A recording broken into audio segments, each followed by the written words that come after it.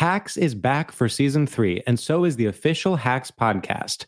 In each episode, Hacks creators Lucia Aniello, Paul W. Downs, and Jen Statsky speak with cast and crew members to unpack the Emmy-winning comedy series. You'll hear Hannah Einbinder and Gene Smart speak to their on-screen dynamic, along with stories from the show's writer's room, on-set antics, and creating the world that Deborah and Ava inhabit. Watch Hacks, streaming exclusively on Max, and listen to the official Hacks podcast on Max or wherever you get your podcasts.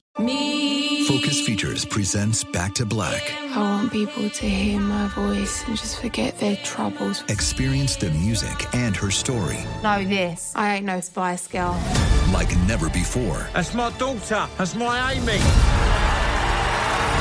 On the big screen. I want to be remembered for just being me. Amy Winehouse, Back to Black, directed by Sam Taylor Johnson. Rated R, under 17, not a minute without parent. Only in theaters May 17th. Open a limited-time 11-month certificate at Kemba Financial Credit Union. At 5.25% APY, it's more than triple the national average, plus it's a safe and secure way to grow your money. Visit your local branch or kemba.org/CD for details. Offer expires May 31st, 2024. APY equals annual percentage yield. Restrictions apply. $500 minimum and $250,000 maximum deposit. Advantage status required. Comparison based on bank rate average. Federally insured by NCUA. I'm Katya Adler, host of The Global Story.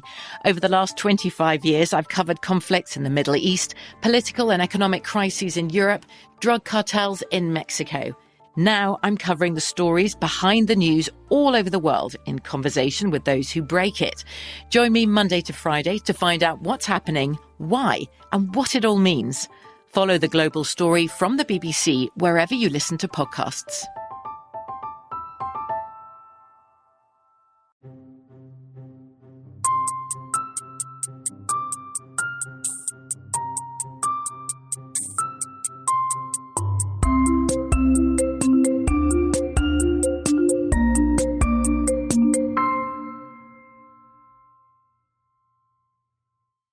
Podcast starts now. And even Earnestness Bonanza starts now, one could say. And even one could say the Earnestness Bonanza starts now. And I want to say happy Thanksgiving to everyone. Oh, happy Thanksgiving to all. As everyone is listening to this, I will be preparing Thanksgiving dinner for 12 people with Matthew. Can you believe that? I'm having heart palpitations just thinking about it. I mean, that sounds insane. So this is coming out, what, 2 days before Thanksgiving? Yeah. Perfect. So people are gonna be in the thick of the Thanksgiving spirit. We are in studio, I should say, in Los Angeles, California. We just recorded an episode that will come out after this, and we are coming off of like this really incredible week of shows. And we have to say, for those that don't know what this is potentially, the Earnestness Bonanza is not like any other episode that we would ever do. This is where we drop the bit as completely as we possibly can and try to be sincere and earnest. And is it sometimes boring?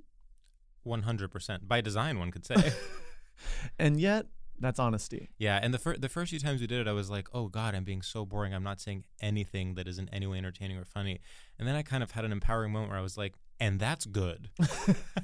Well, I remember being like, we can't possibly release these. And then we did, and then someone was like, people kept being like, oh, I loved the Earnestness one. Yeah, you should do that more often. We're like, no, we're like, comedians, sweetheart. Yeah, I like it when we're funny and when we're like trying really hard, not when we're just like sort of talking. Yeah, people were like, normally you guys try so hard and it keeps falling flat. At least now you're like, being normal. But I think it's a good time for one because of Thanksgiving, and two, because of this incredible week of shows that George was just about to go into. Yeah, it really is kind of the perfect time to stop and be grateful for one another, for everyone who has ever supported the podcast, also for everyone we work with now. Yeah. Our producers, Hans and Olivia, and our editor, Adam. It's like one of the best, if not the best, like kind of working team relationship I've ever had. Yeah. There's not like a single person where like when I get an email from them, I'm like, oh my God, this again. Yeah. And they really understand us, and they like us and want us to do our thing. It really feels like something you are told does not happen when you are in this cutthroat industry of podcasting. And in this town, And in this town of Los Angeles. Yeah. Which is where we are randomly. Which is where we are. Do you want to talk a little bit about the shows? I do. Yeah.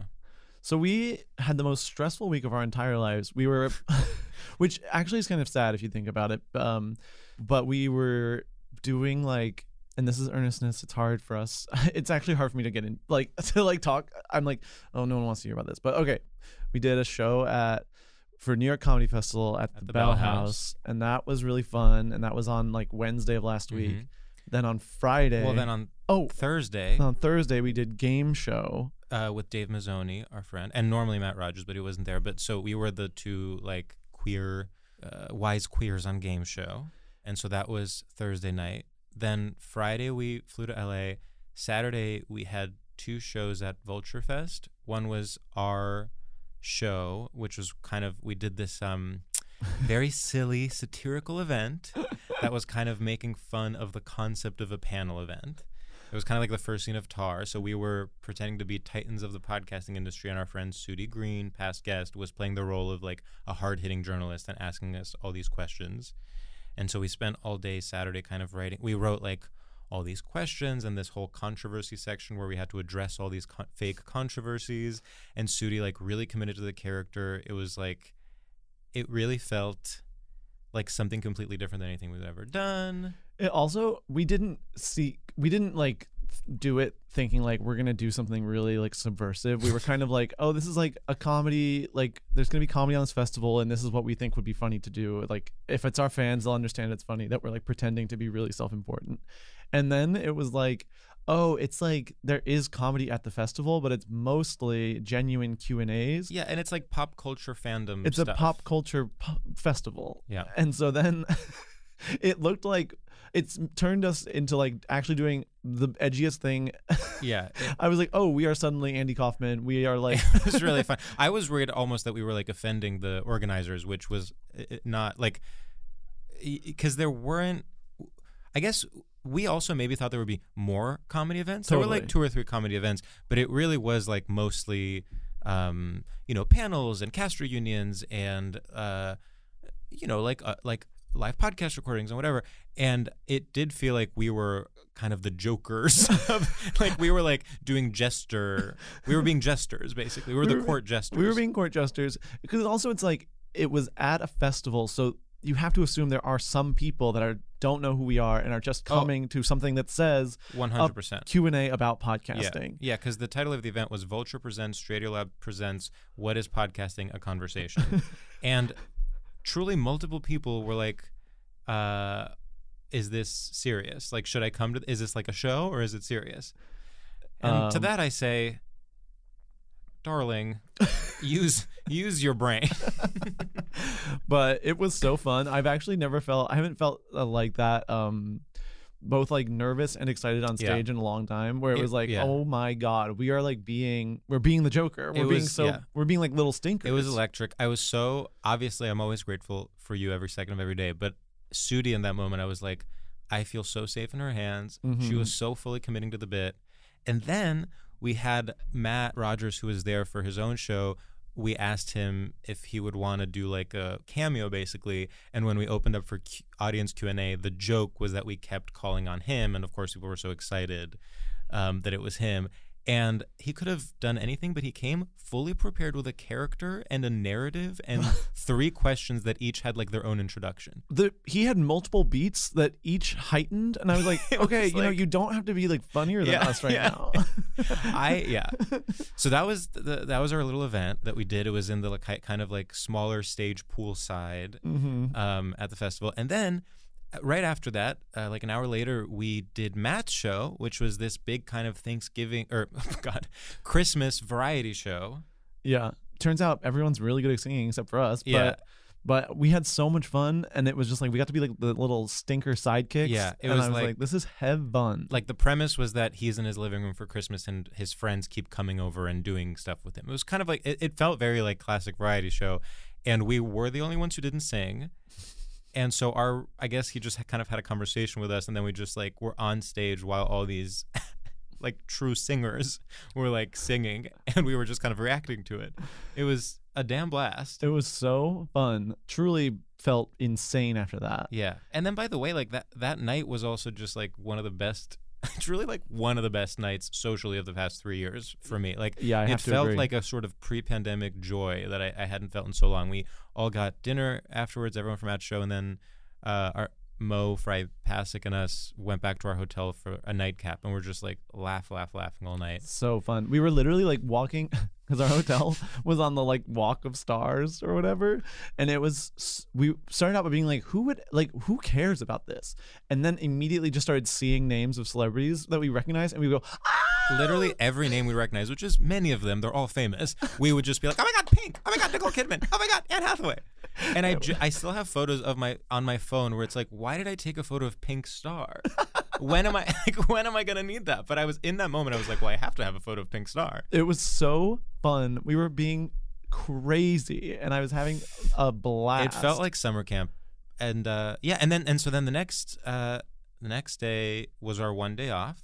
We again like had such a nice, like, I saw Julia Claire during the day, then we saw Josh and Aaron at night. I had dinner with Charles Rogers, and so that was like our one friend day. And then Monday was our show at the Elysian, which was genuinely like, I felt like I was on drugs. just a cherry on top.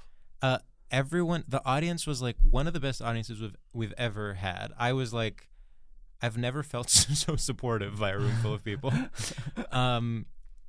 It felt really friends and family. We had Sydney, Greta, Mo, and Nori. So all people that we like really love and do not have to like feel like we're doing work with. Yeah. Us after that show versus us on Tuesday, the previous week, when we were so deeply stressed out and like still even trying to book people and still trying to like put it all together and figure out what we were doing. It was just like, what a sense of relief. And it was like, it was very emotional. Yeah, it really felt like a weight had been lifted. Because, yeah, I mean, we basically did 1, 2, 3, 4, 5. We basically did 5 shows in 5 days. Yeah. In two cities. Now, I understand other people have harder lives than us, but for us, it did, it did feel like a lot. And a lot of pressure. I mean, you just never know how these things are going to go. I mean, I absolutely have PTSD from doing bad, like, planning shows and having them flop in LA. You really never know. And we've both had experiences of like shows we thought were going to do well that like sold no tickets, that did sell tickets but were terrible, where like you thought a bit would crush and it just didn't. And anyway, it was kind of one of those weeks where everything seemed to be going right, and everyone around us was like doing their best to help out and be supportive. And yeah. And I guess, yeah, so that leads us to the Earnestness Bonanza, which, yeah, I think I guess I even want to say, like, thanks for coming. Yeah. Like, anyone who came to a show, or I don't know, or has come to a show in the past. And I even want to say, like, thanks for listening. Yeah, why not? Like, I think this week in particular really put like a different perspective on it. We've seen the podcast grow, and it's been very nice to see. But this, like, doing like all these shows and feeling like it's hard for me sometimes to like understand that what we're doing is like it almost transcends us as individuals. I maybe that's too aggrandizing, but it's like it is something. It is something, and I like to be like, yeah, it's our stupid podcast that I don't care about or whatever. Well, it is our stupid podcast, but it's also like fun to be like, I don't know, if we're like stupid and silly and whimsical or whatever else, it's like fun to then be in a room of all people that are like in the mood to be silly and stupid. Yeah. And we're not under any impression that we're doing like deep, important cultural work. No, but God, it's also no. like just like super fun to. It's basically just. I think mostly it's just like fun to meet people that share our sensibility and that have a similar sense of humor, and to be like, you guys seem really cool. Yeah. And so I don't know. Yeah, last night we were like talking to people after the show, and it was just like so nice to meet people. And I thought every single person I talked to was like genuinely someone that's cool and that I would like be friends with. If we lived in Los Angeles, of course. Which don't ask us. Yeah. So yeah. So grateful. So to kick it off, George.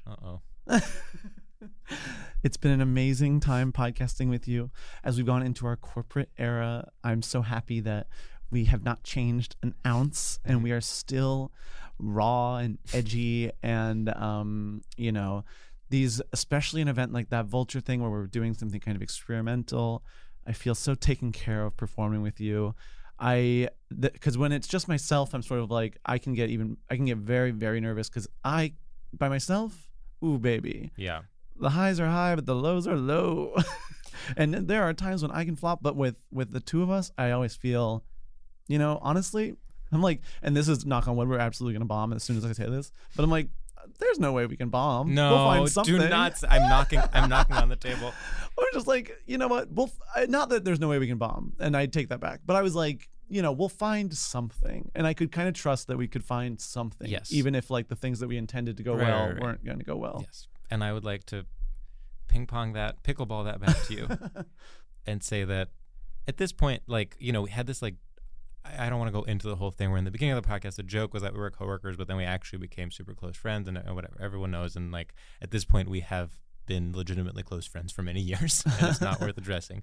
But there's a way where I feel like there's always even one level deeper. Mm-hmm. And what makes me so grateful and excited about our friendship is that I never know what that next level will be. And like, I feel like our relationship is deepening every day, and like, you still surprise me with certain things you say or certain things you do. It feels like kind of in the same way with like a sibling you're very close to, where like, even though you know them inside and out, there's always something to talk about and there's always something to do. And when we're like sitting next to each other in a show, sometimes I will like physically just touch your shoulder, and it almost feels like it's like physically grounding. Wow. So that's our little earnestness up top. And now, guess what we're going to do? Answer your damn questions. And now we're going to answer your damn questions. As soon as Sam gets his laptop working. I know, I'm not a great tech head. Okay, let's start at the start. Let's do it. Okay, this is from Elena. Sam, can you tell us more about Gizmo? How long have you had him? What kind of dog is he? What is his general affect? Does he bark? Etc. And now, most importantly, can you explain your ethos as a dog owner?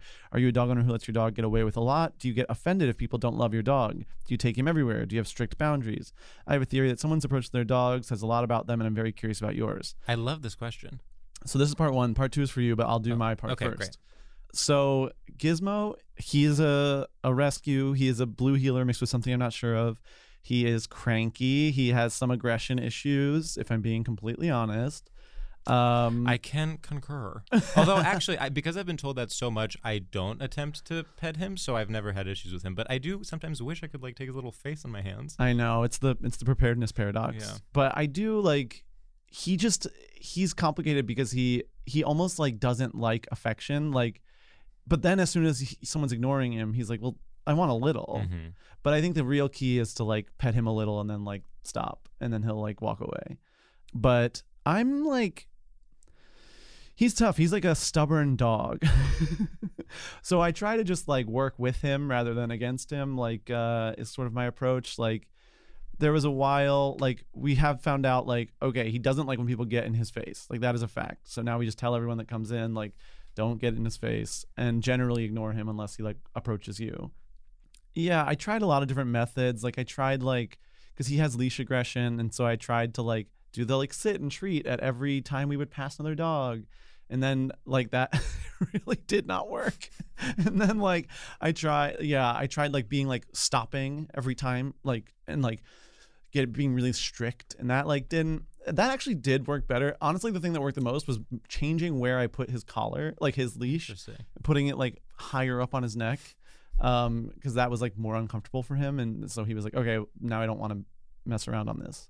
But generally, I think I am the strict parent and Misha is the nice parent. Misha's always like giving him extra treats and stuff. And I'm always like, well, he already ate dinner. But no, I love my dog very much. And we have a very, very special bond. And how long have you had him? I have had him for 11 years. That's crazy. Yeah, that is crazy. You're not a dog owner that brings him to like bars and stuff. No, just because he's like, he needs his space. Yeah. I like to bring him, like, if we're going to a park to sit somewhere, I'll bring him there. I like to bring him on quote unquote vacations. Like if we're going to my parents' house or Misha's parents' house, I love to get him out of the city whenever I can. Yeah. Because I think it calms him. Definitely. All right. Yep. And now yours. Okay. So this is mine. All right. George, you've said in past episodes that you've changed your name because it's almost impossible to pronounce in English. So obviously I'm extremely curious about what your name is. Can you introduce yourself using your full name like you would in Greece? On a similar note, on the first Earnestness Bonanza, a listener requested 30 seconds of Sam giggling. I wonder how many people have sexually pleasured themselves to those 30 seconds of Sam giggling. Thousands, hopefully. Can I request 30 seconds of you speaking Greek?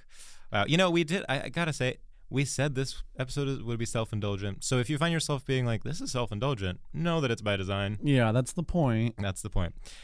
Yes, I'm happy to say what my full name is. So in Greek, my name would be Yorgos Tsiviriotis. And basically I shortened, like, I didn't want to just like change my name to like George Smith. Like I wanted it to have like a Greek vibe. And so, in fact, so my name normally would start with a TS, but that actually was because of a regional accent kind of. And so when I changed it to a C, that's almost kind of harkening back to like the original name that it would be, because my dad's family was from a village or from a town called Kiveri with a C sound in the beginning. So it would have been Kiveriotis. And so I made it Kiveri, like Severus. And so it's, in my mind, it's like part of, etymologically, it has roots in the actual name. So I didn't want to just like make it something random. Did your sisters? No. I mean, and I wouldn't have, the only reason I did it is because I was like doing stand-up and I just like wanted people to be able to pronounce it when bringing me on stage. Like, sure. If I wasn't, even if I was just a writer, I would not have changed it. Like, it's not, you know, I will say it is annoying to have a name that no one can pronounce. Like when we lived in New Jersey, it was just so exhausting that like I would have like my middle school graduation and the teacher would ask me like 3 times ahead of time, like, how do I say this? And then on the day of the thing, she'd be like, George T. And then everyone would like laugh knowingly. It's just like annoying.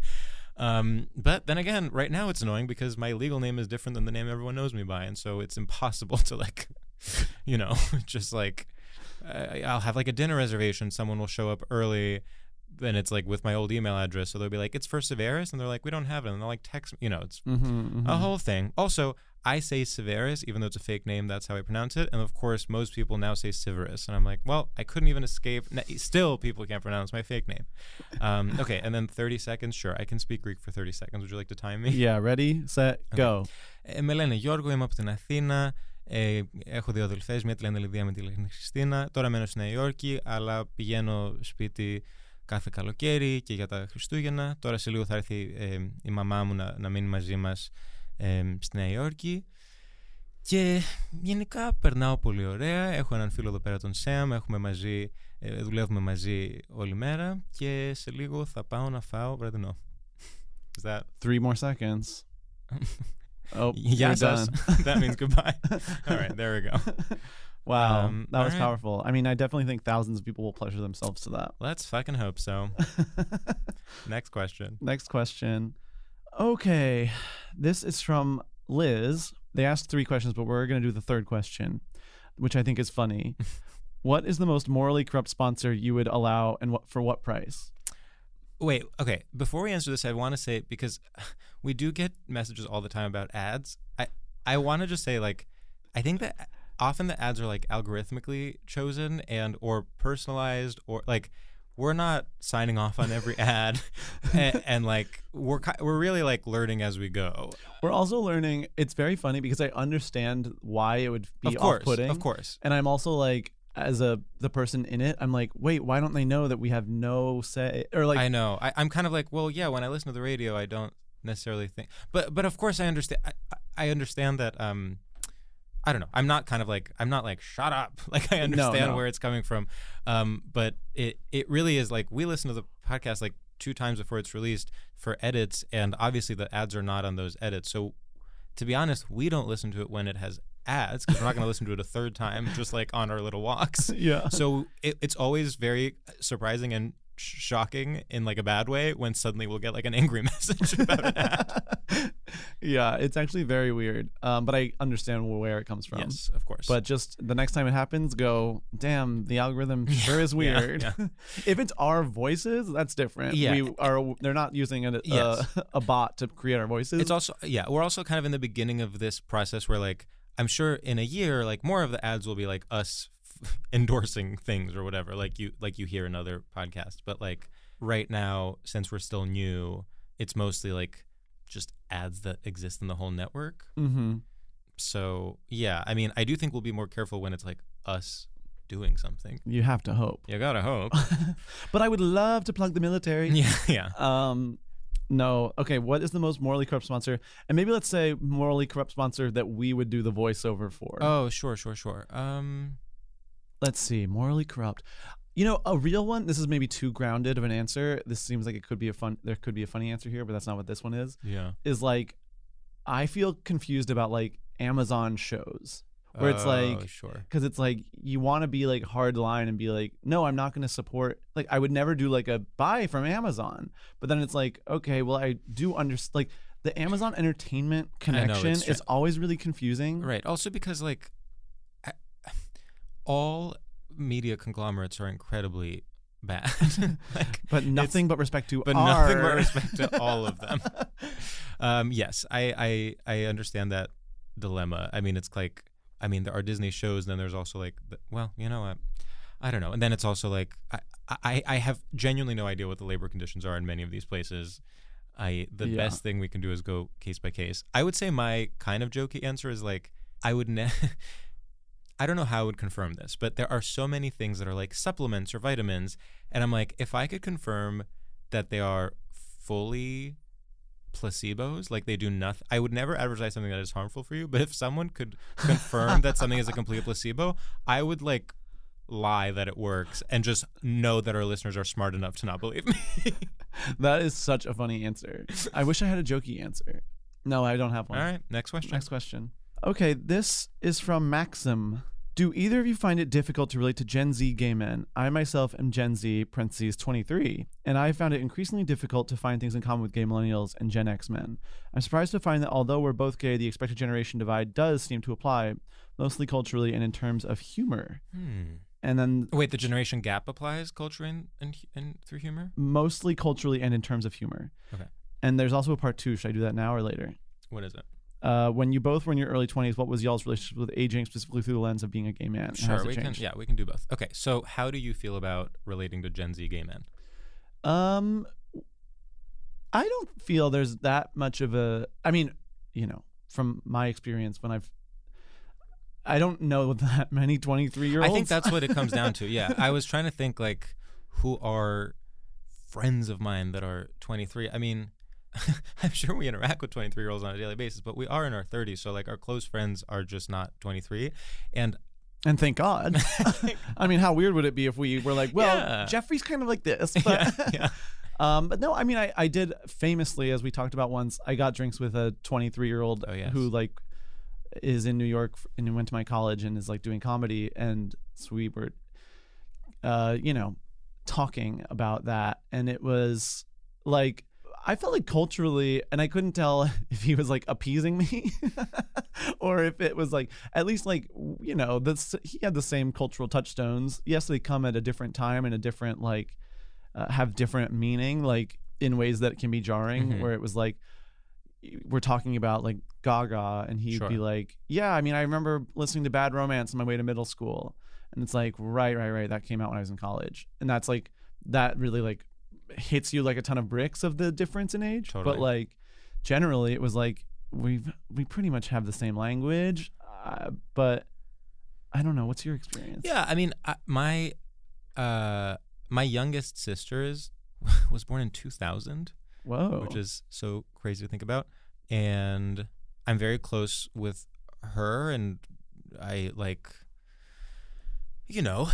there are differences between us, but like we pretty much speak the same language. The one kind of thing I would say about all this is that because you and I are very like spend a lot of time on the internet, I actually think we probably relate much more to a 23-year-old than the average person in their 30s. Sure, that's a good point. I think like there's a sort of, I mean, of course, there's a sort of like delayed adolescence that happens with doing comedy when we're like running around, even like in our 30s, like running around doing like shows in bars and getting tequila sodas with drink tickets. Like the average person, I mean, there are people, the average person our age is like having children, you know? So I do think like there is less of a generation gap than there would be if I was like an executive at Shell. So yeah, I definitely don't feel like, I also, it's so funny, like the way these generation gaps are like talked about. I always thought it was kind of a joke when people were like, Gen Z sucks, millennials suck. And then you realize people actually have strong feelings about it. And you're like, grow up. Yeah. Like literally, this is so meaningless. Like, yes, everyone has different cultural touchstones, and everyone grows up, and everyone inevitably like becomes more quote unquote mature, or often becomes honestly more conservative in some ways, or their priorities change, and you kind of like have to like extend some grace to people for being like different ages and different and coming from different life experiences. Yeah. Like the idea, like, yeah, this whole like idea that there's a feud between millennials and Gen Z is like, truly grow up. Yeah. I mean, it is a funny thing because like as millennials, like what were my feelings towards Gen X? Like I felt nothing towards them. Yeah. Like it was like, it was not something I thought of. I mean, I do think 10 years above us, would 10 years above us be Gen X?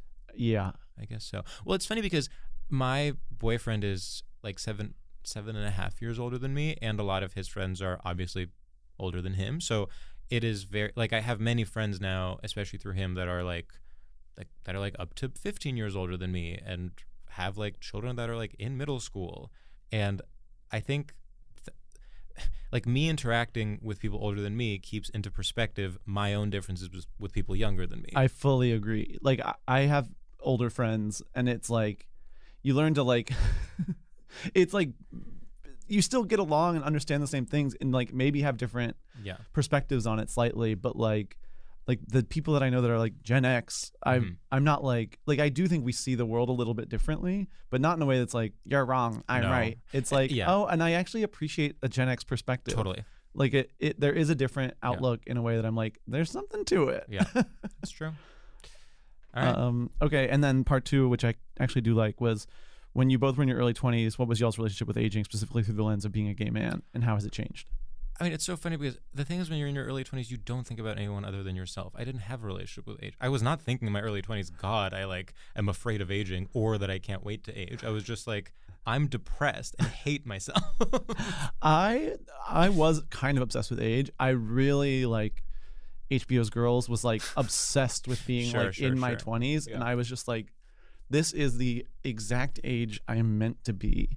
But so honestly, my late 20s and like turning 30, sorry to sound like the most boring person on earth, was kind of jarring for a moment. But in a way where now I'm like, oh, that was childish to feel that way. Like now I'm like glad I don't feel that way. Yeah, I kind of love getting older. Yeah, it's kind of fun. I mean, whatever. Check back in however many years. Maybe we'll be like full of cheek fillers and, you know, be afraid of aging. But right now it's going fine. Yeah, my cheek filler looks great. Yeah, I better. think you look really good. Thank you. Yeah. You can't blink, but yeah, because my cheeks are so full. All right. Okay, next question. This show is sponsored by BetterHelp. We are both dealing with such different issues in our day-to-day lives. You have a full-time job in Los Angeles. You've had to uproot your home. You have to figure out work-life balance. Meanwhile, I am a freelancer in New York City. How do I fit it all in one day? How do I create my own schedule? What am I, some boss lady in a film? You know, it's so hard. You have to be boss and employee. But you know what? We can't keep these things bottled up. You know, we need to let them out. That's right. People all carry around different stressors, both big and small. And when you bottle them up, it can start to affect you negatively. Therapy is a safe space to get things off your chest and to figure out how to work through whatever's weighing you down. I'll tell you something. Therapy in the past for me has been just a place where once a week I can tell someone what I'm thinking of in a safe and enclosed space where no one can enter and ask me to send an email, because it is my time and it is my time for therapy. And everyone deserves that in all across this great nation. Yeah, so if you're thinking of starting therapy, give BetterHelp a try. It's entirely online, designed to be convenient, flexible, and hey, suited for your schedule. So get it off your chest with BetterHelp. Visit betterhelp.com/Stradio today and get 10% off your first month. That's BetterHelp, HELP.com/Stradio. Hacks is back for season 3, and so is the official Hacks podcast. In each episode, Hacks creators Lucia Aniello, Paul W. Downs, and Jen Statsky speak with cast and crew members to unpack the Emmy-winning comedy series. You'll hear Hannah Einbinder and Gene Smart speak to their on-screen dynamic, along with Hacks writer and actor Pat Regan, on how their improv experience helped them when shooting scenes and what it was like writing scripts for specific actors. You'll also hear from crew members like the costume designers on what it was like creating the world that Deborah and Ava inhabit. Hear stories from the show's writer's room, on-set antics, and more. Watch Hacks streaming exclusively on Max, and listen to the official Hacks podcast on Max or wherever you get your podcasts. Hi, I'm Cindy Crawford, and I'm the founder of Meaningful Beauty. Well, I don't know about you, but I never liked being told, oh, wow, you look so good for your age. Why even bother saying that? Why don't you just say you look great at any age, every age? That's what Meaningful Beauty is all about. We create products that make you feel confident in your skin at the age you are now. Meaningful Beauty. Beautiful skin at every age. Learn more at meaningfulbeauty.com. Focus Features presents Back to Black. I want people to hear my voice and just forget their troubles. Experience the music and her story Know this. I ain't no Spice Girl. like never before. That's my daughter. That's my Amy. On the big screen. I want to be remembered for just being me. Amy Winehouse, Back to Black, directed by Sam Taylor Johnson. Rated R, under 17, not a minute without parent. Only in theaters May 17th. Okay, this is from Patrick. I love this. I'm a longtime listener, and I love that you've created a safe space for little monsters and kindness punks. I've loved Gaga for as long as I can remember, but in the spirit of earnestness, I sometimes get conflicted about her motives and whether or not she is being sincere with her fans. When I listen to her music, watch her live performances, and take in her fashion moments, I think she's a once-in-a-generation genius. But when I watch her promote Oreos from her couch and say random shit about kindness during the Chromatica Ball, I get pessimistic and worry that her whole shtick is totally hollow and that she's just a rich lady pulling one over on us. Do either of you have doubts/qualms like this about Mother Monster? Is she sincere and ultimately just basic? Should we care about her motives if we love her music? I would love to know your thoughts. This is such a complicated topic. You gotta go first. I mean, that's the whole thing with her. It's like the push and pull where you're like, you can't trust her. And that's what it's literally I think of her as like a force. She is obviously a force. Yeah. But you crave that force to go towards the light, but the darkness is always calling her. And it is so hard to know which way she's going to go and if her compass is right. Totally. I think she has good intentions, but I also think she has bad intentions. It's genuinely very hard to read her. I saw a tweet recently that was so when Katy Perry voted for, oh my gosh, why am I blanking? Caruso, thank you, who ran against Karen Bass. When Katy Perry voted for Caruso, my kind of internet friend Nolan quote tweeted and was like, "Thank God Stephanie doesn't know what year it is." And that to me really encapsulates. It's yeah, she doesn't know what year it is. So you have to kind of go into everything with that mindset that she's essentially since she was 18 years old, she has been pretending she is a 70-year-old kook. Yeah. And so just and in terms of Chromatica Oreos and her skincare line and stuff, it's unfortunately this is the world we live in. I mean, say that. It also, okay, I know what it is for me. You know those balls, a metal ball that you drop down a thing and you're almost like a betting thing, and you see which one it lands on? Yeah. Gaga is that always, where it's oh, please go. No. Oh, she's coming back. Yeah. No. Yeah, it's true.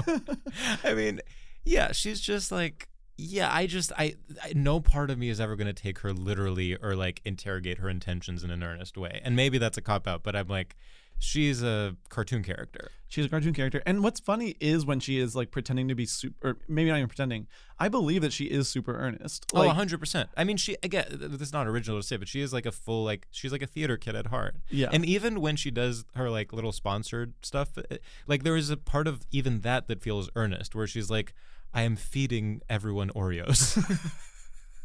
It's also just like,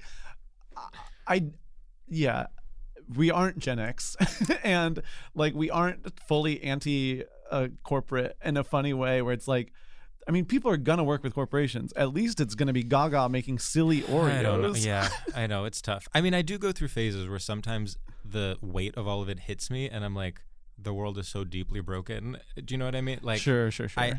And it feels almost too much to bear. But yes, you have to kind of go through the world with a bit of horse blinders on at times. It's only she's, I don't know, and maybe I do make too many justifications for her, but I'm like, she's not the Obamas. No, she's not like. Well, that's what I've always said. Like, it keeps kind of.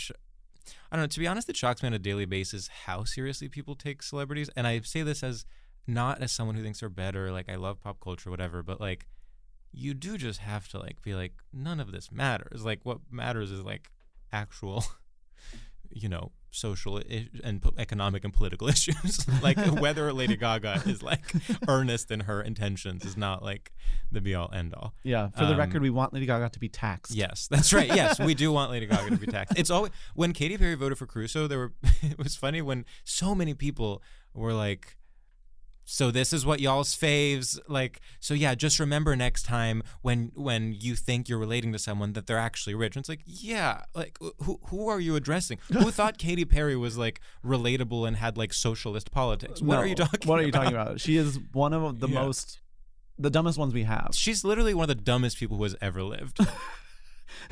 I just want to say one final thing about Lady Gaga. I grew up, for better or worse, as like a huge Madonna fan, and Madonna. Talk about someone who disappoints you like every day with everything. It's like when you have cut your teeth as a Madonna fan, nothing can like make you feel bad. Like Lady Gaga having Chromatica Oreos, please. Have you seen what Madonna was doing for all of the 90s? I mean, literally, I was a Kanye fan. And it's just I'll take an Oreo, please. Thank you. Exactly. This is from Joelle. Do you consider yourselves artists? And if so, what motivates you to keep making your art or doing your work if you don't think of yourself as an artist? So, wow. What do you think? We were kind of like, is there any way to answer this without sounding insufferable? And we're like, yeah, we'll try. And now I'm like, wait, no, there isn't. There's no way to answer this without sounding insufferable. Actually, my earnest answer is I do not think about that. I would have to agree. Like, it is not something that is important. Like, that distinction is not something that's important to me. I actually like that answer a lot. Because I fully agree. Yeah, that's how I feel about it.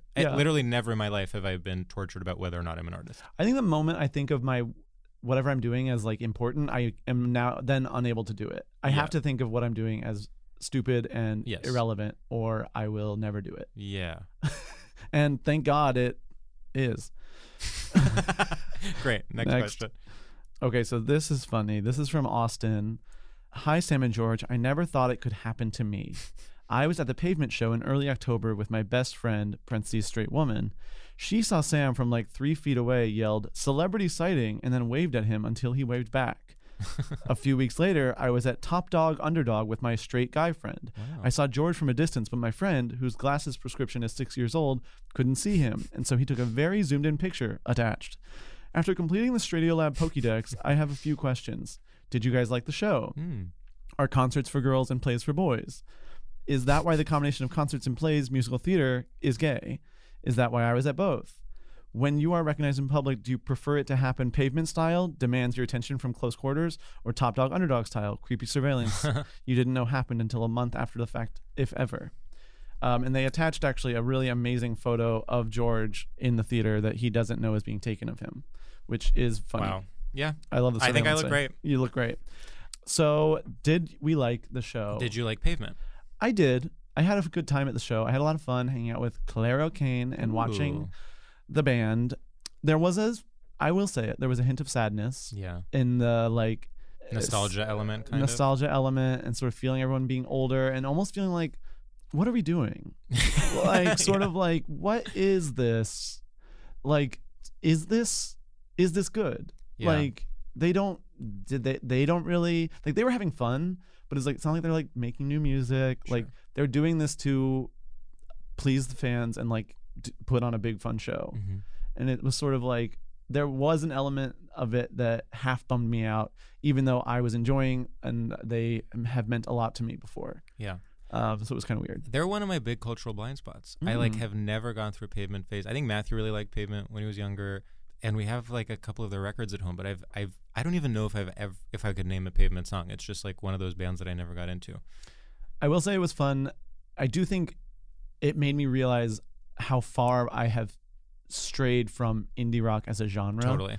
And I was like, this is kind of fun. I forgot how like bitchy like Stephen Malkmus can be, where it's just like annoyed at the audience. And I'm like, oh, because I am so used to people being like, how's it going? Totally. Let's make some noise. Yeah. And it was like, oh, this guy is being a bitch to me. and thank God I needed that. Yeah. Okay. I went to Top Dog Underdog, the play, the Susan Laurie Parks play on Broadway. I did really like it. Yeah, I really liked it. I felt like, so it ends with this like really emotional monologue, and I'm sorry to say, but everyone I've talked to agrees with this. Yahya, who's the actor that, do you remember the actor? Did you ever watch Watchmen on HBO? Yes. It's the guy that's Regina King's husband. Oh. Who plays the blue guy. Mm-hmm. So he had the final monologue. I did feel like he didn't quite stick the landing with the monologue, which is, it's like, who am I to judge? He's an incredible actor, but there was something, it just took me out of it a little bit. Like it was not fully there, and everyone I talked to kind of agrees. But the rest of it I thought was really good, and yeah, I mean, I've really been kind of like, ever since theater reopened, I've been really prioritizing trying to see plays, because I think the pandemic made me realize, I don't know, how much I took it for granted that they existed before, and I didn't make an effort to see them. So and that's been like one of the ones I've been like most excited to see. Yeah, I mean, I wish I had something better to say. With theater, I'm always like, I really enjoy it, but I have no education in it and don't even know like the right terms when talking about theater or acting or anything. I just am kind of like, well, sometimes I like it, sometimes I don't. I think we should cut to the when you are recognized in public. Do you prefer it to happen up close or surveillance style? I mean, once again, not to be self-aggrandizing, it's not like we're being recognized left and right. No. So it's rare enough that it actually is very fun when someone comes up. It's because it's very rare, and it's never like annoying. No, we still very much enjoy it. We are actually, if you can believe it, not famous. We in fact have a gay podcast, which is amazing. Okay, next one. But we'll let you know when it gets. And by annoying. the way, the best is at a gay bar. Like, yeah, it's just so fun, and we're all family. We're all family, girl. All right. Okay, this is from Benjamin. As I write, Twitter appears to be on the verge of collapse due to machinations of capital. As its users crowd around its deathbed, do you have any favorite tweets/accounts that you will cherish the memory of? Totally okay if not. Thank you. I actually know what my favorite tweet is. Please. Okay. Fuck. I wish I remembered the tweeter's name, but I actually think I can find it. Here's the thing. I'm going to say the tweet, and if you search this, you will find who tweeted it. And I'm really sorry I'm not crediting. I think her name starts with an L, and I follow her. It is from like the kind of golden era of Twitter where like everyone's being so stupid. But the tweet is, so what if vaccines make your kid artistic? That doesn't always mean he's gay. It's like one of those things that so toes the line of almost being incredibly offensive, but it is ultimately like literally like wordplay. Yeah. Like it feels dangerous without actually at all like making any kind of statement. And it's just, it's so funny to me. Wow. I love that. Oh, can I say the other one? Yeah. So Patricia Lockwood once tweeted, like, I wish I remember the wording of it, but it was at Paris Review, like the Paris Review's account. It was like at Paris Review. So what do you give Paris? So what's the so like where did we land on Paris or something along those lines? It was much better worded, but like it was one of those things that now seems almost like okay, expected, but at the time it was like this is genius. Probably like 2009 or something. Like I know. I'm trying to think of like old tweets. I don't know. I can't think of a true one, but whatever. I love the thought. Okay. This is from Angelina. Jolie. Oh, yeah, it's from Angelina Jolie. Wow. That's huge. Now that you are corporate darlings with big money advertisers, who would your ideal sponsors be if you had to choose them? Oh. What is the StudioLab brand? Well, this is fun because we were at some point asked to give a list of brands we would want to work with, and we were so stumped. It was like, I've never been asked such a toxic question in my whole life, because it was like, no offense, Olivia, who's the other I understand that is a normal part of having this podcast, and of course it would be much better to do ads for things that we enjoy, but I was truly like, wait, what does that mean? Like, I know there's a part of me that almost likes the separation of church and state, of like not knowing what our ads are, because I'm like, well, I'm a radio personality, and it's not up to me what the ads are. Yeah, the ads aren't about me. Yeah. But basically, we can say a few that we put in that list. Well, we were sort of inspired by the Poog approach, and we were sort of like, well, how can we just get like free things that we like? Oh, sure. Or at least, because I remember being like, can we do an ad for like Equinox? Like, I want to go to a fancy gym. We said like, we kept saying like clothing brand, like Land's End, LL Bean, Patagonia. Like, we were like, we want outerwear and like fun, cozy pajamas. Mine was, which I think I've talked about, Matthew's a huge nuts.com stan. And so I was like, if I could get free nuts.com, like that would be the most incredible present I could give him. And nuts.com, as far as I know, is like a family run company that like I wouldn't mind supporting. No, that's very. The thing is also, some of what we were talking about before, it's like so many corporations are so bad, where it's like, even if they're corporations I like I eat at Chipotle. Sure. I have a weird relationship with Chipotle.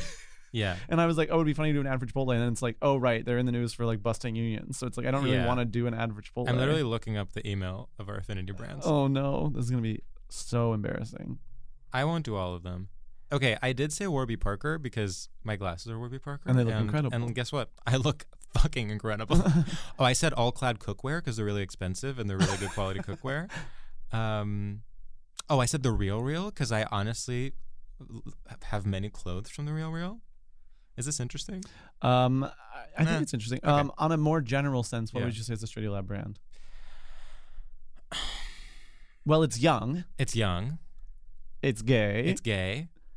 And it is random.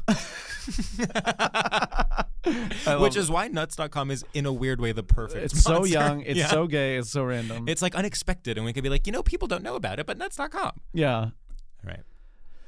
Okay. Sam, not to be insane, but I did in fact meet your brother the other night through a mutual comedy friend, and he is lovely.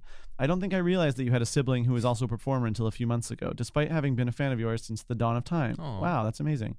As someone who could not be more different from their sibling in every way, I am so curious what it's like to share this space with your brother in whatever ways you do overlap. What did this look like for you two when you were growing up? How did you both end up getting into the biz? And do you ever talk about / bond over comedy stuff? Love this. I love this question. I love both of my siblings, my older sister and my younger brother, but my brother is in comedy. We've sort of like compartmentalized it, I think, by having it be sort of different approaches. Like he has more of a writerly and directorly approach, and I went in more like stand-up-y, performery, and I think our overlap is maybe like writing.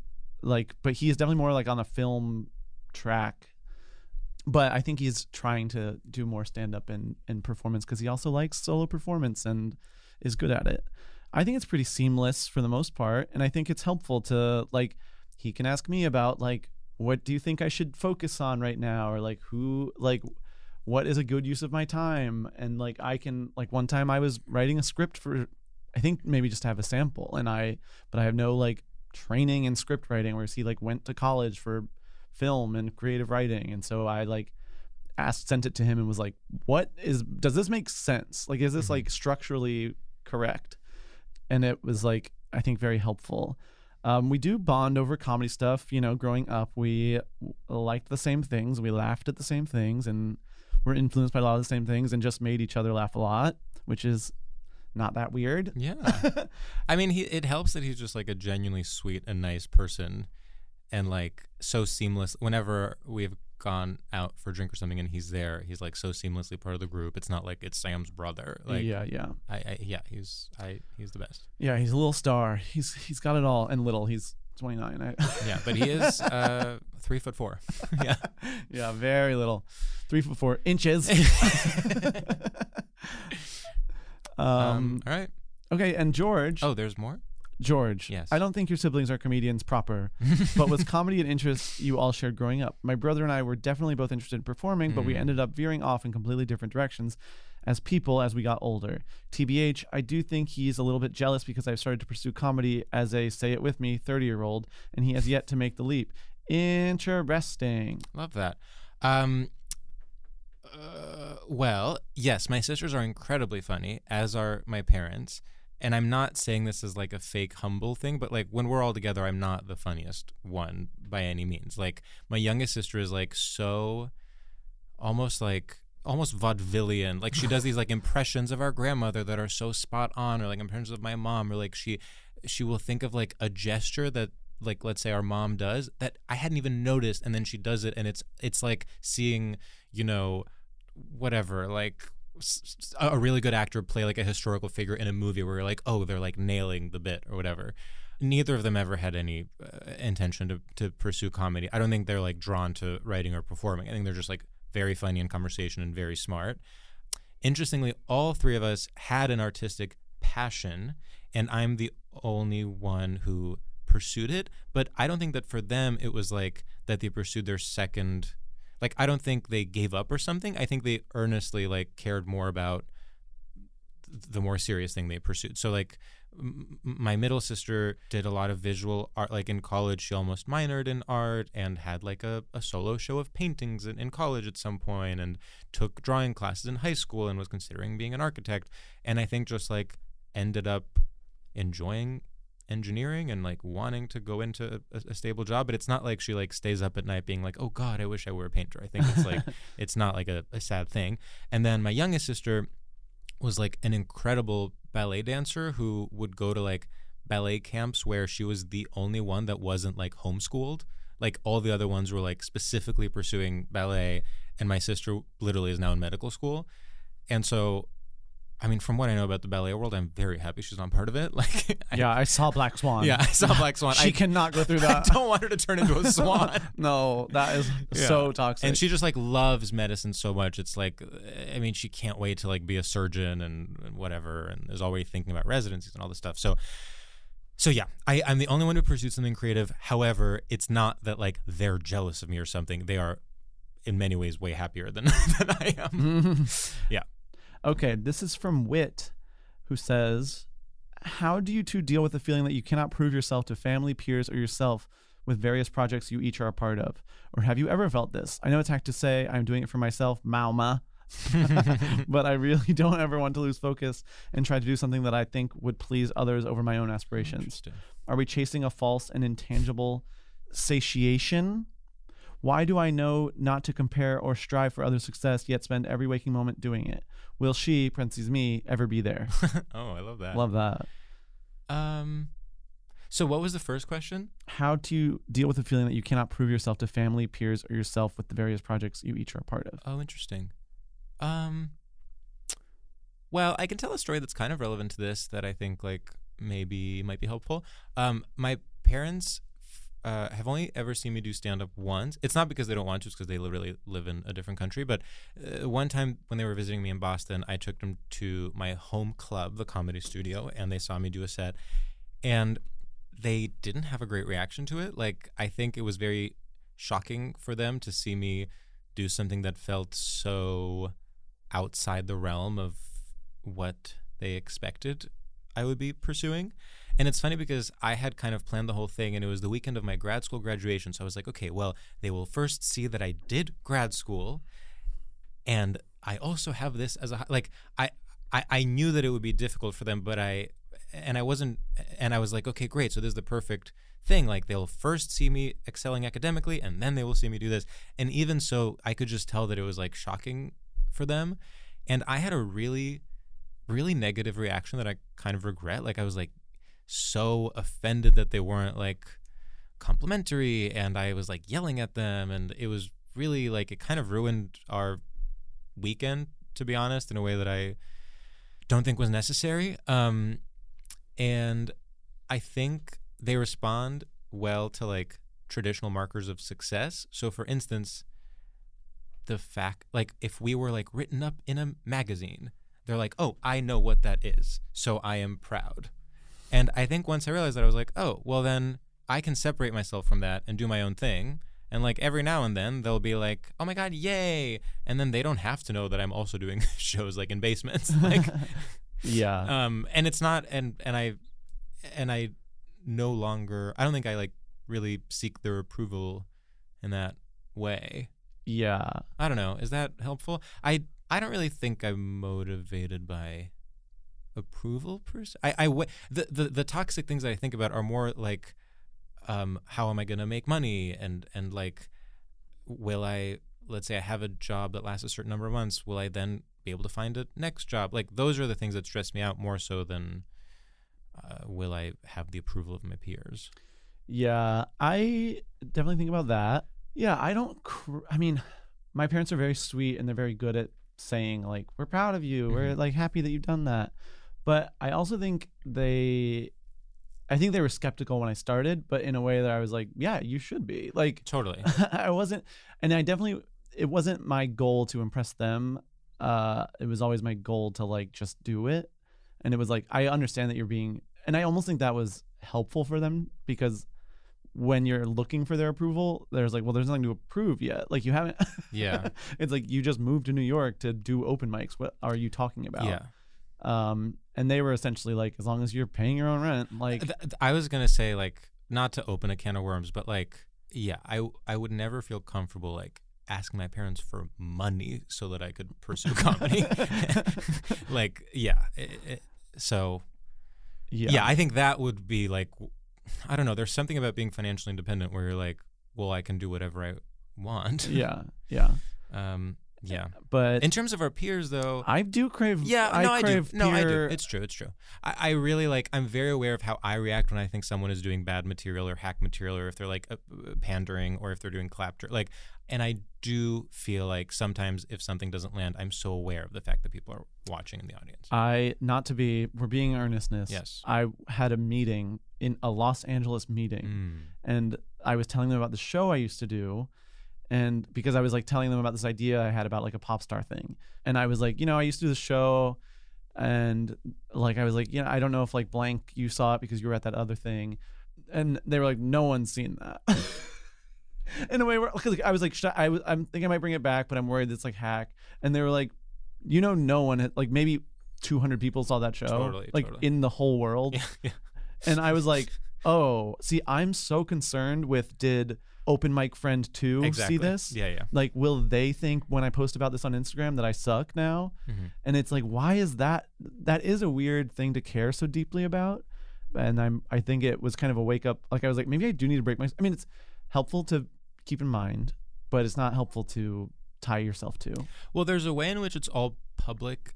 Where, I mean, imagine if you're someone who works in a job and you're like making a PowerPoint presentation or something, and all your friends and like all your friends have seen every PowerPoint you've ever made. You know what I mean? Like, and you're like, oh my God, what am I going to do? Fall back on my, like, stop relying on that graphic, mama. Like, yeah.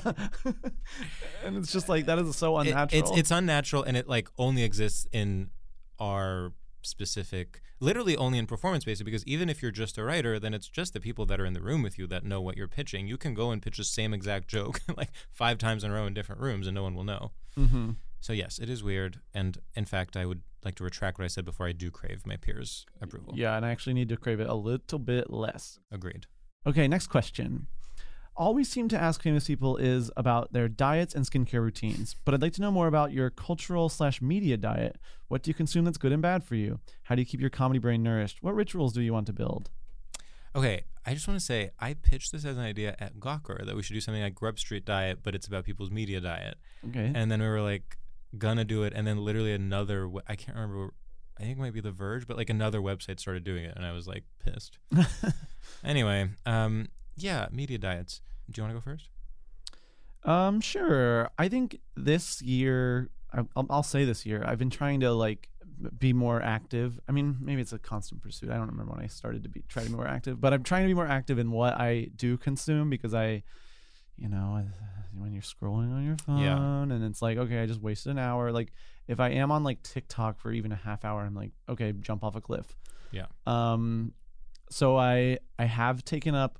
I've been reading more, which has been helpful because it does calm and nourish me, and it honestly is like, I think the older I get, the more I return to it, where I'm like, this actually does make me feel better. Mm-hmm. I feel like I'm learning, but I also feel like I'm being entertained, and I feel like I'm relaxing, and it really is something that is nice. I like watching TV is hard because there's so much TV, and I like am pretentious about it too in a way that I don't necessarily like, where I'm like only want to watch the best, and it's like I'm trying to drop that. You know what though? It's good. It like there's so much garbage. Like why watch all the garbage? Like I'm kind of honestly, something we have in common is that we don't watch reality TV, and like no offense to people who do, but like I kind of like that about us.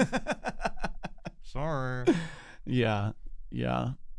No, there's something to it, but I also am starting to get sick of like sometimes I will be like the prestige stuff. Yeah, I agree. I know I've been pretty uninspired by TV. But I am, I've also been seeing a lot of movies, trying to, it's so helpful to be able to go to a movie theater for me. I don't like watching movies at home. I completely agree. Yeah. What would you say your answer is to this question? Well, in terms of like news stuff, every morning I try to read the New York Times European morning newsletter. Really? Yeah, because it's like better at having like world news. I found that during the pandemic, the US one was so like focused on specifically COVID news in the US, where I was like, I understand this is important, but like it's not helping me to just like read the numbers every morning and then like 5 paragraphs about them.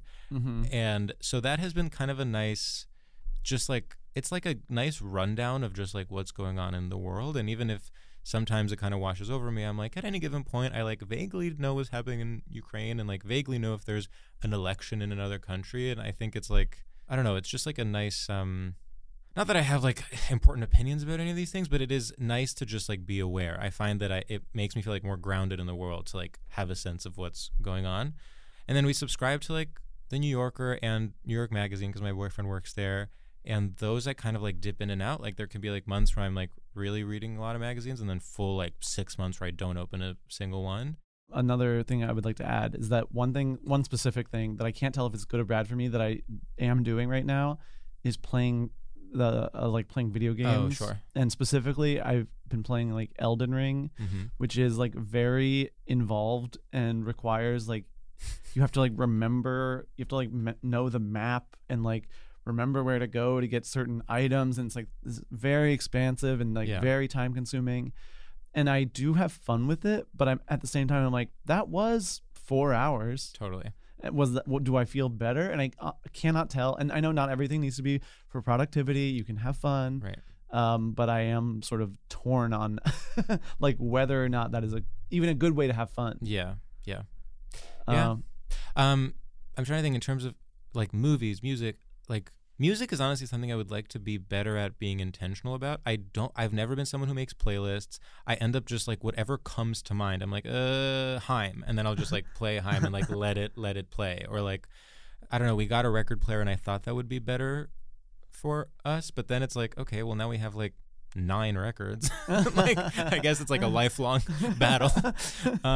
And then like movies, I completely agree with you that I have to be in a theater. I mean, I don't have to be in a theater, but it really helps to be in a theater. Like I thought I would be so much better at watching movies during the pandemic. I subscribe to Criterion and all this stuff, and I never want to watch movies. No, you need a theater. And then TV, I'm like, I don't know. It's like every now and then I'll get into a show, but I've been rewatching a lot of Curb and 30 Rock. I'm watching Curb too. Yeah. It's so Curb good. is so good. Hacks is back for season 3, and so is the official Hacks podcast. In each episode, Hacks creators Lucia Aniello, Paul W. Downs, and Jen Statsky speak with cast and crew members to unpack the Emmy-winning comedy series.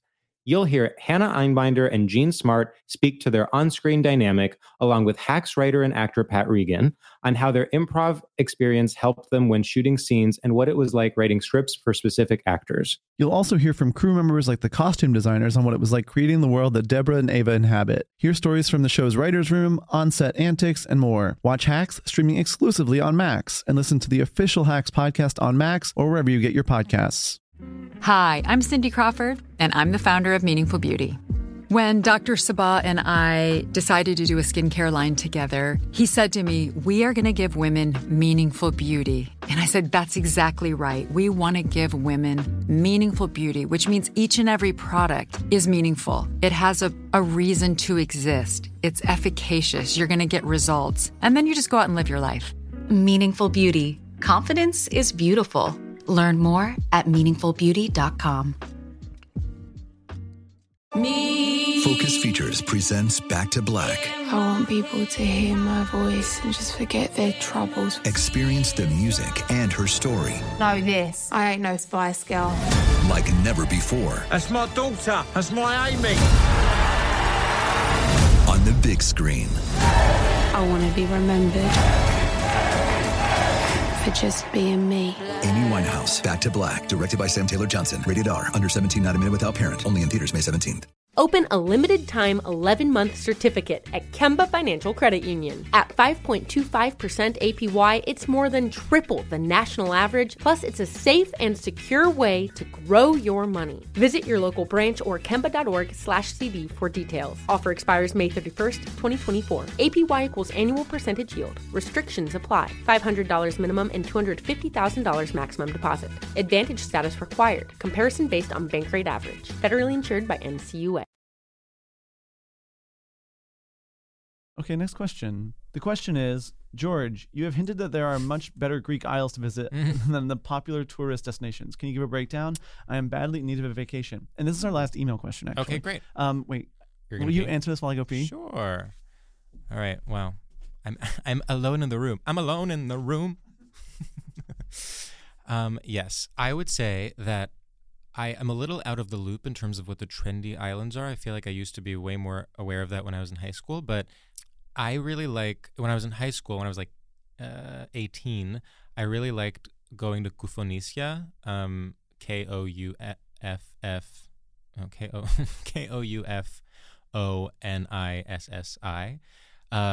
It's like super walkable, and there's a lot of like camping, and it doesn't feel too overrun by tourists. And then I would say that if you look into like the less well-known Cycladic islands, so the most well-known ones obviously are like Santorini and Mykonos, but if you look at like Folegandros or Amorgos, those are really nice places. Idra and Spetses are really nice islands to go to. And then my family recently has been going to Tinos, which is very up and coming, I hear. But again, I'm sure I'm missing things. Whenever people ask me for cool recs, like queer recs or like recommendations in Athens, I'm always at a loss because I truly have not lived there since I was 18, and it has undergone many different booms and busts since then. So that would be my answer. Wow, I can't believe there were enough islands to talk about while I went pee. Okay, so those are our email questions. By the way, we say this every time we do this, but we can't get to all the questions, but we did read literally every single one of them. Yeah. And some of them we didn't get to, not because they're bad, but because they like would require too long of an answer, and there's simply no time. But we appreciate every single one of them. Genuinely. Okay. All right. And I will say we have 4 questions left. Okay. Here's one from Caroline. How do y'all feel about marijuana? And then it's 12 question marks. See, I love our DM questions because they're definitely a more casual energy in a way that is like very appropriate. I can start. Sure. I feel like for literally, I was scared of it and bad at it for like till I was like 27. Mm-hmm. And now I'm like, I think actually maybe I'll even very rarely did it until like the pandemic. And then I was like, okay, I need something else around here. Totally. And now it's like it's like such a fun, now I'm like a once a week, an edible on a Sunday is like truly the best way to relax. Yeah. I love the stuff. I would honestly love to. I have never. I'm just not a big. Yeah, I'm not a big weed person. First of all, I think we've maybe even talked about this. I have never been a social weed person. Or when people are like, I love like smoking weed and running errands. It's like, absolutely not. I feel out of my mind. If I'm going to smoke weed, I have to be at home, either alone or with my partner. Yeah, I'm like, lock the door. Lock the doors tight. Mau. What I do, like, my coworker was telling me that she does an edible like as a sleep aid at night. And I do have really bad insomnia. And if I could find a way to like do that in a healthy way, I would love that. Like if I could like naturally fall, I mean, obviously it would not be natural. If I could artificially fall asleep every night, that would be great. But yeah, I have been doing it a little bit more during the pandemic. But it's like maybe once every few weeks. And yeah, I'm not a huge weed head, but I'm learning and I'm listening. Yeah, I'm seeing value in it. Yeah. All right. Okay, this is such a fun question from Richard. It simply says, are people nicer than they used to be? I love this question so much. And this, again, DM questions, nothing with respect to my emailers. You are so efficient and you really are good at your jobs. Mm-hmm. But the DM people really can cut to the core in like this very quick way. Email questions are like shout outs. DM questions are like straight shooters. Yes. Okay. The question is, are people nicer than they used to be? And so this is such a simple question and yet so complicated. 100%. Because I actually feel so much more turmoil generally. Yeah. Where like people are nice. Like the people that like us are nice. Oh, I didn't even think about it in terms of us. I felt okay. In my mind, this is like a general question about the world, which I like even more. Oh my God. Are people nicer than they used to be? Is that wrong? You're probably right. I guess it should be about us. Well, I mean, there's no context. It could be either. I kind of like the general one. Me too, but the other one, the one about us, is more earnest. I guess that's true. Okay. But I mean, I'll answer. Okay, I'll answer from you me. do about us. I think both of us are. We're also receiving critique in a way that is new, like just because there's more people listening, where it'll be like there will just like there's more separation. Like it's not like, oh, I'm friends with someone that's friends with them. Mm-hmm. It's like, oh, I don't know these guys at all, and I listened to their podcast and like this bothered me, or like, and it's sort of like, oh, weird. Like it's really hard for me to like shake it when someone says something negative in a way that is, I'm sure we have more positive than negative, but the negatives stick out so hard. Of course. And so I'm always like, so I'm like, no, people are meaner than ever before. Yeah, it's true. Yeah, I mean, and now you talk from a general. I don't want to harp on it, but because ultimately, like, we're very lucky, generally speaking. Of course. But we are both cancers, and like, it comes with some baggage. It crushes me if someone says a single thing that's like mean about me. Yeah. And sadly, there's no filter where you can just choose nice only. Yeah, because it is like, I want you to be able to express yourself. It's just like, I just don't really want to know. I know. Yeah, that it's true. It is. It's also just like an impulse that, like, I've never left a bad Yelp review. Like, it's just a different style of. It's a different like type of personality. Totally. Which is totally fine. In terms of people generally being nicer than they used to be, I kind of think people are less nice than they used to be. Yeah. Because I think there's, this is going to sound so conservative, but I almost think like there is less consensus about what good manners are almost. Totally. Do you know what I mean? Yeah. Like there's almost something where I'm like, sometimes people just act like people that are like, you know, that you interact with like strangers on the street or at a store or with a barista or whatever. Like sometimes people act in such an insane way where I'm like, oh, I guess maybe wasps made some points when they decided to be like emotionally stunted and shut down. Yeah. But, you know. I have to agree. I think people are less nice. Yeah. All right. Okay. This is another Twitter question. Will you both leave Twitter or stay? Okay. So how do you feel about this? I'm very curious. To be honest, I mean, talk about like we were talking about our media diets before. Like I say this constantly, but like it really is my one gravest addiction in a way that feels at this point so humiliating, so like 2013, but I wish I could quit it. And it's like when you talk about playing video games, that's literally how I am sometimes with Twitter, where I'll just like get sucked in, and it doesn't even feel relevant anymore. Like no, it's kind of like a flop platform. Like the people left there are like, it's like it's like Batman's Gotham, and you're like in a dark alleyway or something. And yet, for whatever reason, I think because I have met people there, it has been like I've even gotten professional opportunities there, whatever. There's just something about it that it's almost like a safety blanket or something. It's also just and it's hard to tell if this is a chicken or the egg situation, but like it's so much easier for my brain to think in that format. Like I can't go on, like it's so easy to like fire off a tweet and not care. Like I can't fire off an Instagram and not care. I can't fire off a TikTok and not care. Like a tweet is so low lift and so like can cut to the chase of what I'm trying to. It's also just how my brain works. Yeah. Like, yeah, I think I naturally think in little bite-sized thoughts. Not that that's original, but like that is, I think, way more that than like conceptually, like some people do who are like make like complicated videos or something. Like that's just how I think. It has always, like I remember, early days when it was mostly jokes. Like I thought it was so funny, and like, you'd spent like 5 minutes on it and laugh like 3 times. But yeah, now is bad. Yeah, it's bad. It's hard to give up though. It's bad, and it's almost like all these people are like in pain. There's also this thing where people act so detached in a way where you're like, oh God, like at this point, you're like 35 and have 2 kids. Like, I don't know.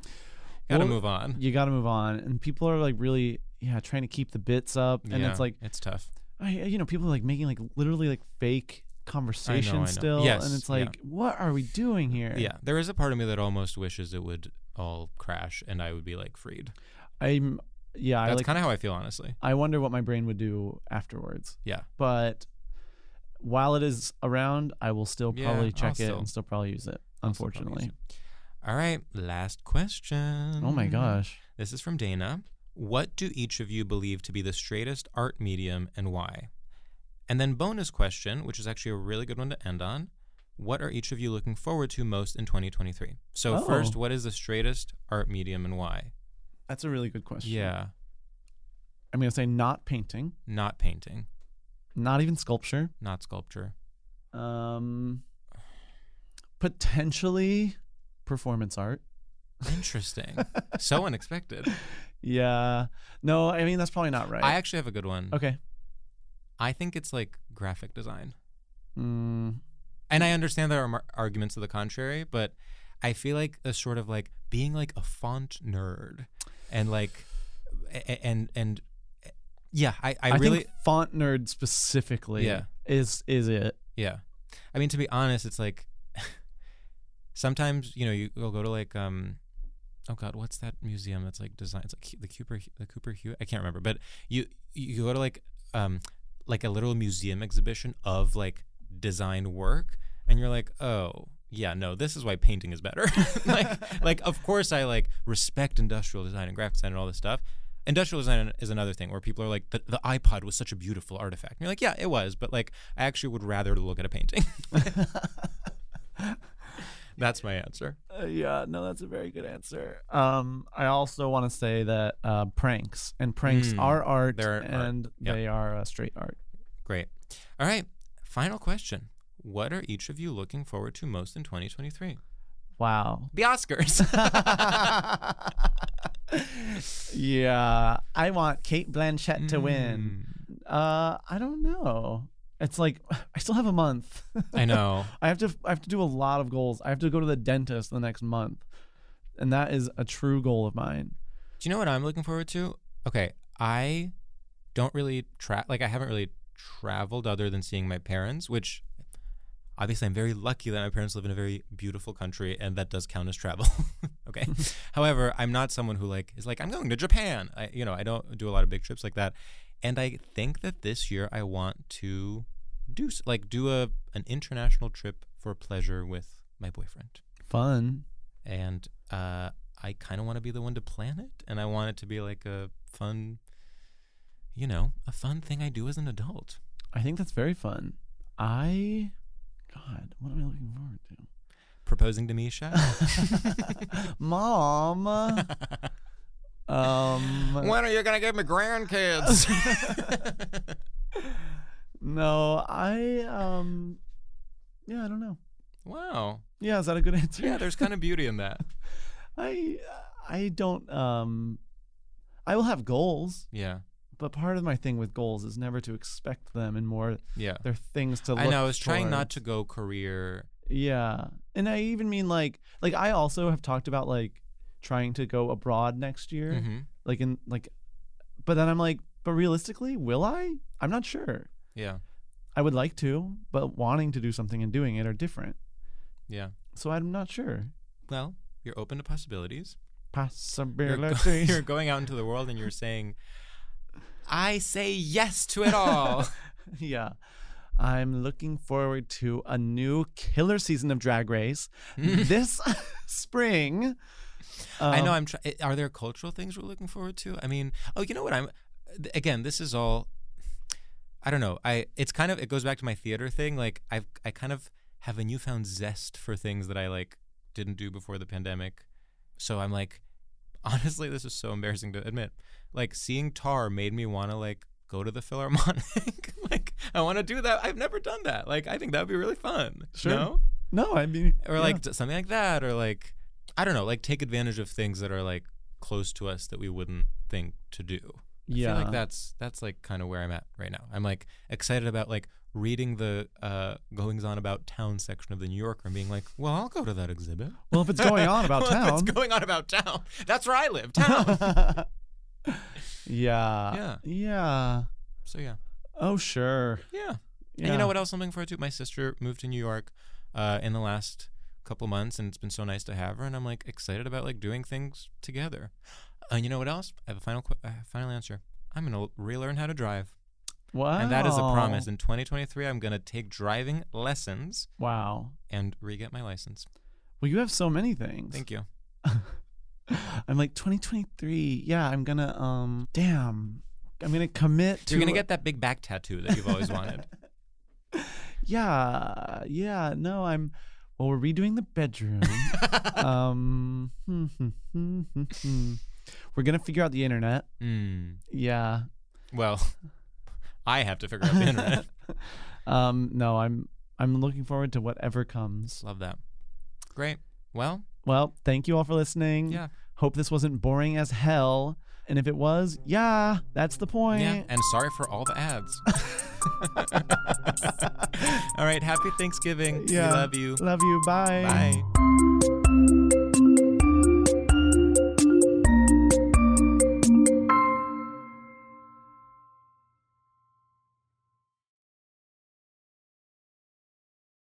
This show is sponsored by BetterHelp.